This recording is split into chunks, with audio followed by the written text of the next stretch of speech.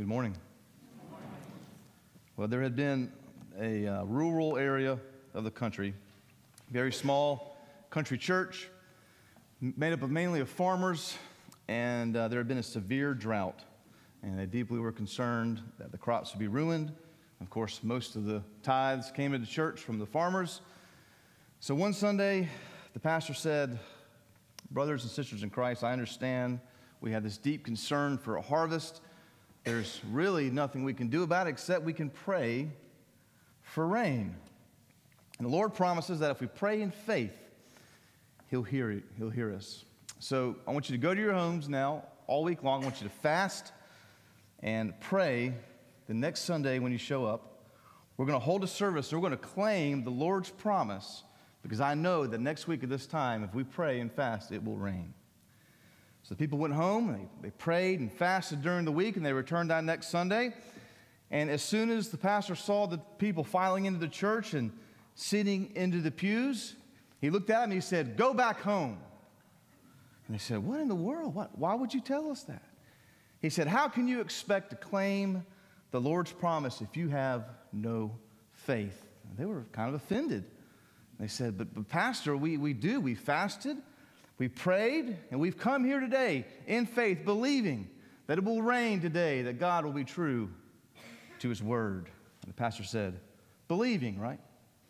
Well, where are your umbrellas?" I know, it's bad. You have your umbrellas today as we waded across town and into church. Glad you're here today.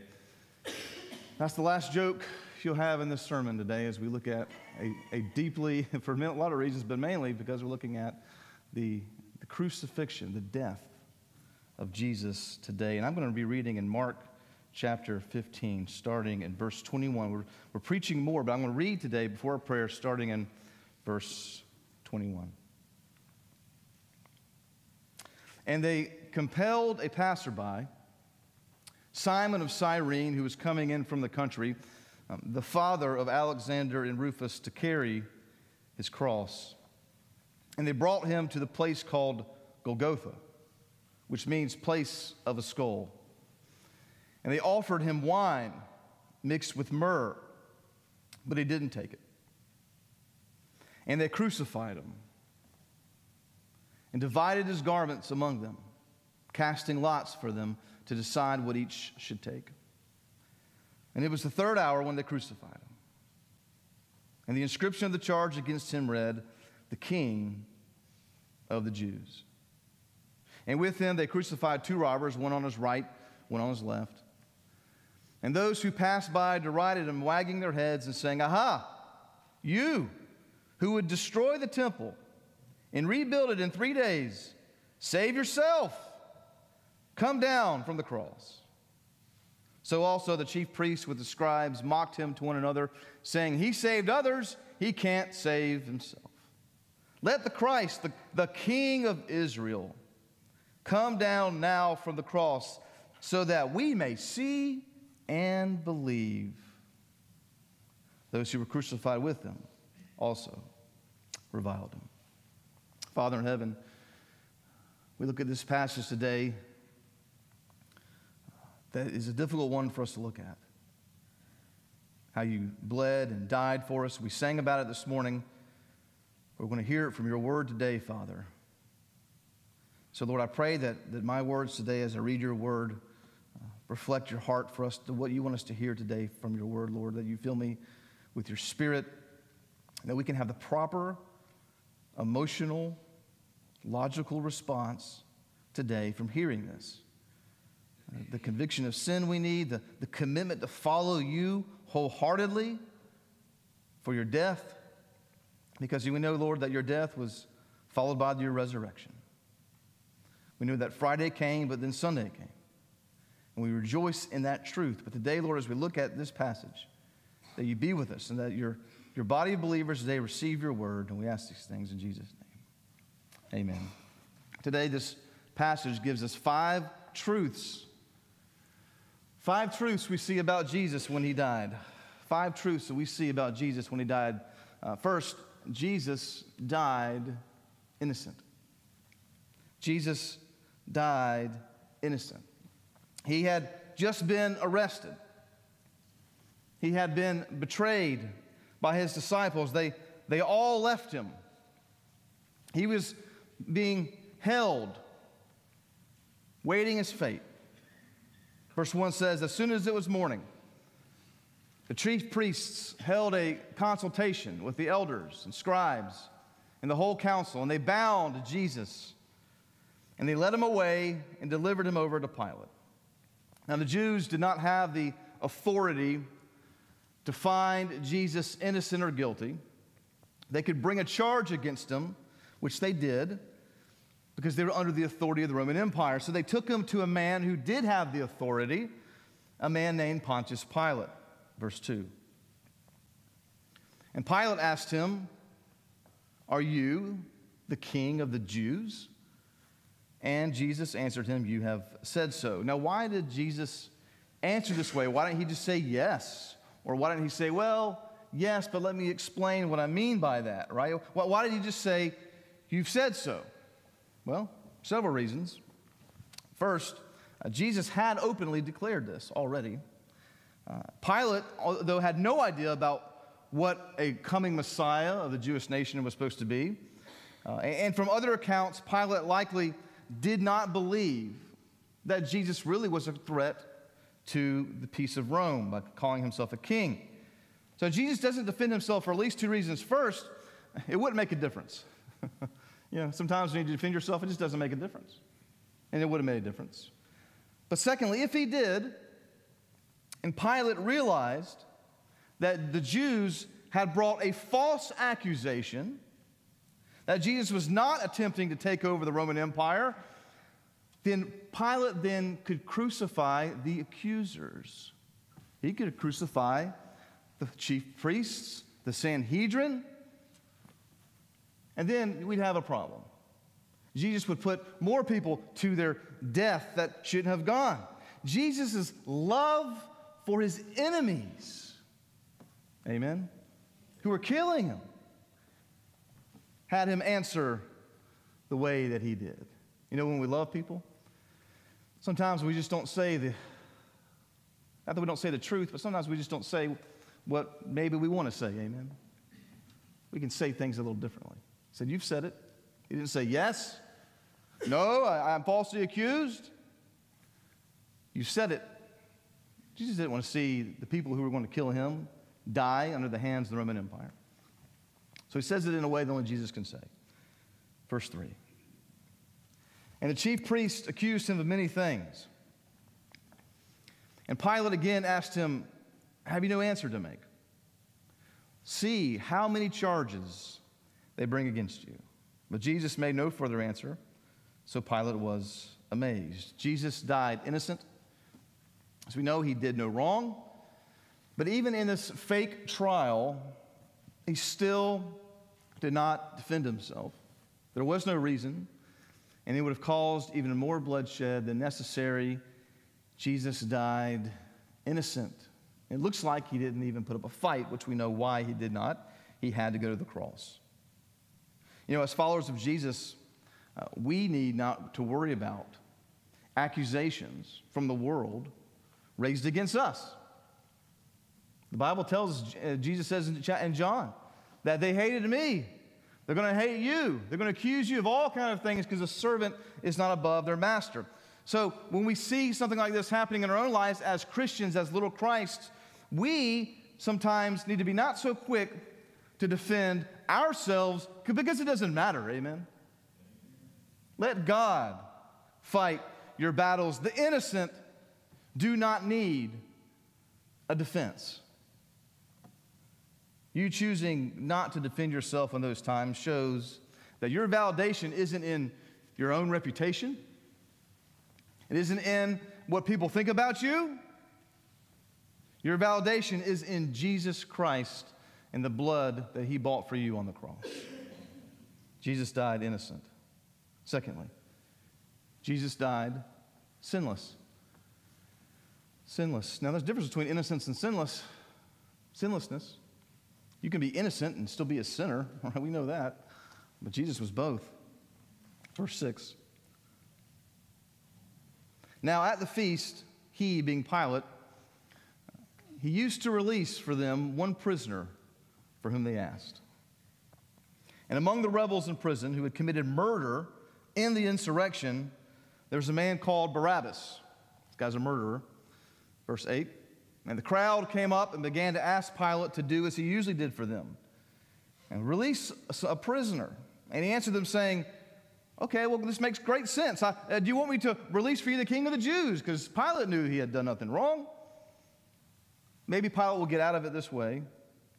Verse 10, for he perceived that it was out of envy that the chief priests had delivered Jesus up. Verse 11, but the chief priests stirred up the crowd to have him release for them Barabbas instead. And Pilate again said to them, then what shall I do with the man you call the King of Jews? What do you want me to do with him? If I'm not going to release him, what do you want me to do with him? Verse 13, and they cried out again, crucify him. And Pilate said, why? What evil? He's not a murderer. He's not a thief. What evil has he done? And they gave no answer. They just continued to shout, crucify him. Verse 15, so Pilate, wishing to satisfy the crowd, because it was one thing the Romans feared was mobs, wishing to satisfy the crowd, released for them Barabbas, and having scourged, that's whipped Jesus, he delivered him to be crucified.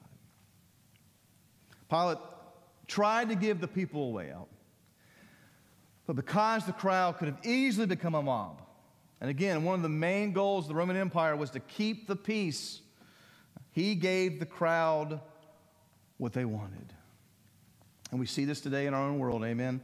Our world gives the mob what they want. They give the crowd what they want. That's why our country's morals are changing. That's why our values are changing. That's why legislation changes, because the world fears the mob. It favors the crowd. Now, interesting thing about the word mob in Greek is the same word that's used for congregation. We are a mob. Did you know that? But this mob acts much differently than worldly mobs. We fight with God's word. We fight on our knees in prayer. And we have a Heavenly Father who fights for us.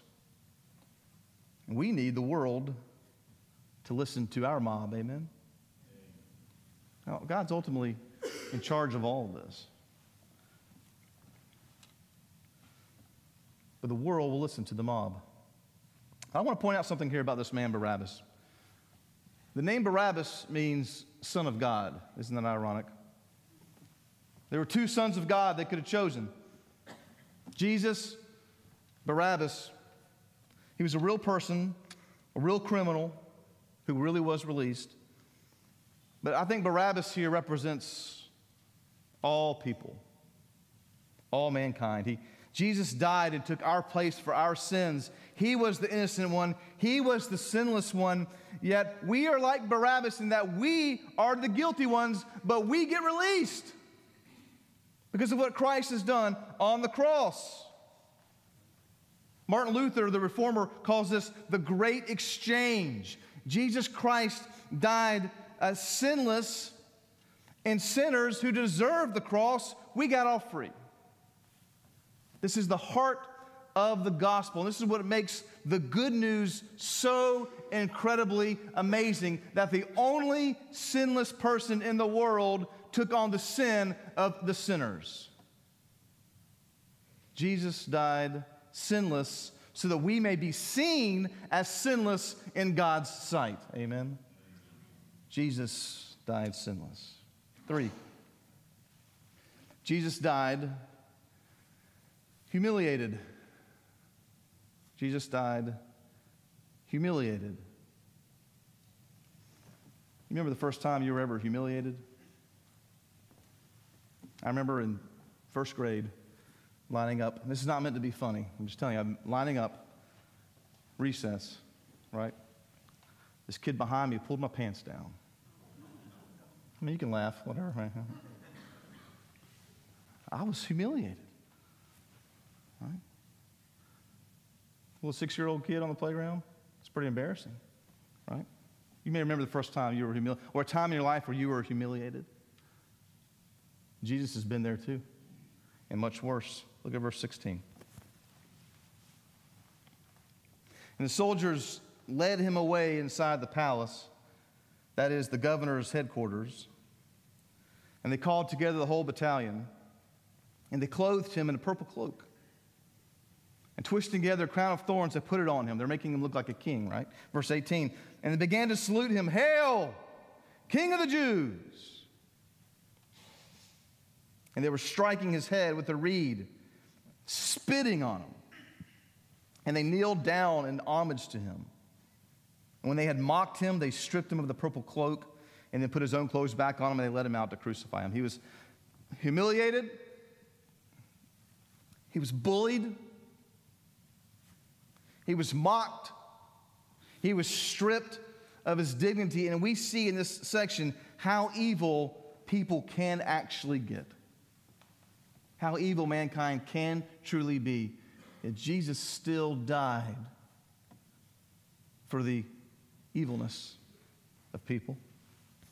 Verse 21. And they compelled a passerby, Simon of Cyrene, who was coming in from the country, the father of Alexander and Rufus, to carry his cross, because he couldn't carry it at this point. He was too weak. We know from other accounts. Verse 22. And they brought him to a place called Golgotha, which means place of a skull. They offered him wine mixed with myrrh, but he did not take it. Other accounts say that Jesus was thirsty as he hung on the cross. He wanted water. He asked for water, and they gave him wine mixed with myrrh, which would not have quenched his thirst. It was another way to humiliate him, to make his misery worse. So even as he was dying and thirsty, we see the humiliation of Jesus. Verse 24. And they crucified him. Oh, there's no description of this. Just they crucified him. And divided his garments among them, casting lots for them, to decide what each should take. And it was the third hour when they crucified him, and the inscription of the charge against him read, "The King of the Jews." Now, Mark didn't have to go into great detail here about what it meant to be crucified to his audience, because people knew what that meant. It would be like saying, and they electrocuted him. We know what happens in an electric chair. You don't have to describe it. These people would know.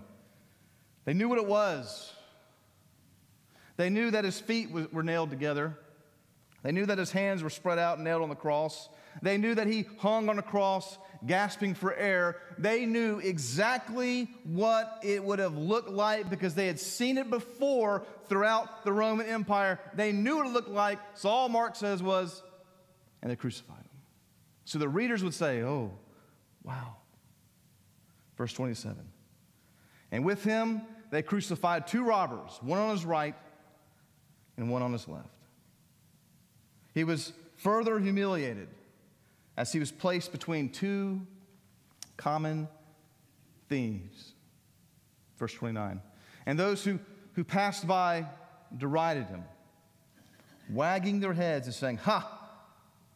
You would destroy the temple and rebuild it in 3 days? Is that what you promised us?" That is what he had said. Verse 30. Then save yourself. Come off the cross if you're the Christ. Now, Jesus had claimed that he would rebuild the temple in 3 days, but he was speaking in a metaphor, not literally. He's referring to his resurrection. Because he was the temple. And he could have saved himself, and he could have come down, but then we'd all be headed to hell. His love for mankind kept him there. Verse 31. So all the chief priests with the scribes, they mocked him to one another, saying, "He saved others, but he can't save himself. Let the Christ, the King of Israel, come down now from the cross. Come down. Then we'll believe you. Then we'll see and believe. You can save yourself. If you really are who you said you are, then we will believe." Which they were just saying that. And then those who were crucified with him on his right and his left reviled him. The robbers reviled him. He died humiliated. Even though he had the power to stop it. And though we won't get humiliated the way Jesus was, as Christians, there will be times of humiliation for the cause of Christ. And there will be times where we can stop the humiliation. We can denounce our faith. We can tuck our tail and run away. Or we can model ourselves after Jesus. And when the humiliation comes, that we suffer through it because of what he's done for us. He gives us the power to do so through the Holy Spirit. Jesus died humiliated. And number 4, the saddest part of this whole section, he dies abandoned. He died abandoned. Verse 33. When the 6th hour had come, there was darkness over the whole land until the 9th hour. From noon until 3 p.m., when the sun is highest in the sky, it was eclipsed. It was dark. Now, secular historians have ratified this. They said, yes, there was at least a solar eclipse that at that time, when they think around that time, they date it to 29 AD or whatever, that was at least an hour and 59 minutes long. So there's a historical reference to it outside of the Bible. They realized that this happened. And God had planned that eclipse for that moment. Amen? Unbelievable. Now, the people didn't know what in the world was happening. It wasn't like us where we understand the way the planets and the suns move. And most of us here, if you were here a few years ago, have experienced an eclipse. And you remember what that was like? Even though it was a little cloudy, for a couple minutes, it got really dark in the middle of the day. You all remember that? And people had eclipse parties and eclipse viewings and all this kind of things. But we knew it was going to happen. And remember how dark it got? Just all of a sudden it was nighttime. Not quite night, but it was close enough where it was weird, right? And then it was gone. Imagine seeing Jesus hang on the cross for 3 hours and darkness rolls in. What an incredibly spooky, frightful scene. It's at that point where I believe people started believing. Wouldn't you? They didn't know what eclipses were. They just knew it got dark in the middle of the day. Very frightening. Verse 34. And at the 9th hour, Jesus cried with a loud voice, Eloi, Eloi, lema sabachthani, which means, my God, why have you forsaken me? He's quoting Scripture, verse 35. And some of the bystanders hearing it said, behold, he's calling Elijah. And someone ran and filled a sponge with sour wine, put it on a reed, and gave it for him to drink, saying, let's see whether Elijah will come to take him down. And Jesus uttered a loud cry and breathed his last. And then a curious thing happened in verse 38. The curtain of the temple was torn in two from top to bottom. And when the centurion who stood facing him, can you imagine the centurion standing there, guarding that cross, stood facing Jesus and seeing everything that transpired. So in this way, he breathed his last. He said, truly, this man was the Son of God. How could you not? Standing right there at the cross, amen? The curtain of the temple tore in two, symbolizing that mankind has now complete access to God. God who had resided behind the curtain in the Holy of Holies. Jesus' death has brought access to us. We do not need a sacrifice anymore to bring us access to God. We don't need priests to give us access to God. Because of Jesus' death, we have complete, unfettered access to God at all times. We can come to Him at any point, at any time, and ask Him for help in any way, and He hears us, amen? And we forget about it. And we complain, and we wake up in the morning and we say, well, it's raining today. Like that means anything. It's cold. What? What are we talking about? We have access to God who died on the cross for us. We can come to Him at any point. And at that point, almost everyone had abandoned Jesus at his lowest point, at the point where he needed people the most. He had been abandoned. He even felt abandoned by his heavenly Father. He died abandoned. And number 5, Jesus died, however, loved. He died loved. At this point, the story takes a turn. Things start looking up for Jesus after he has done the deed. He's buried, and of course we know that he's resurrected, which we can't get in today. That'll be in your Bible reading tomorrow or the next couple of days. Verse 40. You know, women didn't leave Jesus. I'm not surprised. Look at verse 40. There were also women looking on from a distance, among whom were Mary Magdalene and Mary, the mother of James the younger, and of Joseph and Salome. When he was in Galilee, they followed him and ministered to him. There were also many other women who came up with him to Jerusalem. And when evening had come, since it was the day of preparation, that is the day before the Sabbath, Joseph of Arimathea, a respected member of the council, who was also looking for himself for the kingdom of God, he took courage and went to Pilate, and he asked for the body of Jesus, which would have been a very, who knows what Pilate would say to this, right? Verse 44, Pilate was surprised to hear that Jesus had already died, and summoning the centurion, he asked him whether he was already dead. And when he learned from the centurion that he was dead, this is when they made sure he was dead. The other accounts talk about that. He granted the corpse to Joseph, and Joseph bought a linen shroud, taking him down, wrapped him in a linen shroud, and laid him in a tomb that had been cut out of the rock. What do you think about that?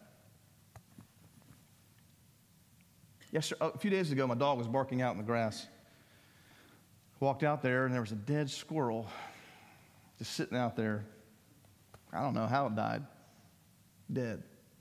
So my wife's like, "You're going to move that squirrel, aren't you?" I'm like, "Really? I got to go out there and move that squirrel?" So I went out there with my shovel, picked it up, and it's all, petrified and rolling off the shovel and everything. I don't like messing with dead things, right? Picked it up, threw it in my neighbor's yard. I'm joking. I removed it, put it in the woods, right? But it was bothersome to have to do that to a squirrel. This man, Joseph, is wrapping the dead body of the Son of God. What an amazing privilege. Wrapping up the body of the man who died for your sins. I can't imagine. Gives him his own tomb that had been cut out of the rock, and he rolled a stone against the entrance of the tomb. Verse 47, and Mary Magdalene and Mary, the mother of Joseph, saw where he was laid. That would have been extremely disrespectful for there to be no place to bury Jesus. And in love, Joseph gave him his own tomb. And the women who stayed with him, the women that he elevated, that he loved, that he gave a place to in society that wanted to keep them down, the women that he loved as sisters of his, stayed with him throughout. Amen. Never left his side. And they loved him when no one would love him. And they loved him because he loved them. Amen. Jesus loves you. He loves you so much that he went through this for you. And it wasn't just the humiliation, it wasn't just the pain. It was bearing the wrath of God for our sins on his shoulders. All of that adds up to the love that Jesus had when he died for you.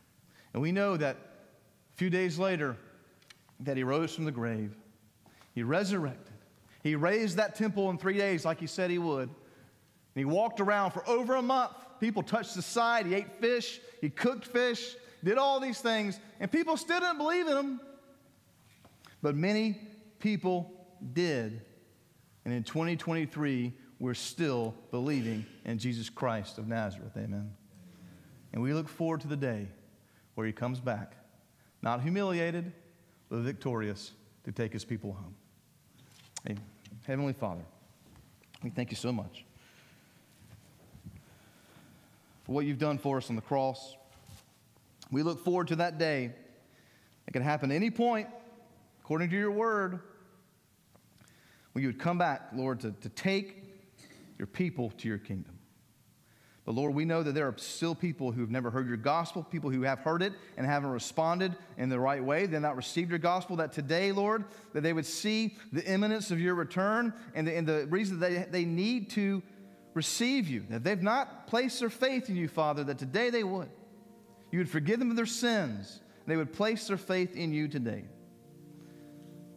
Lord, as we close our time together today, let us sing this closing hymn, thinking about what you've done for us on the cross and how we have this eternal life and we have this abundant life and how we have access to you at all times. Father, we love you. We ask these things in Jesus' name. Amen.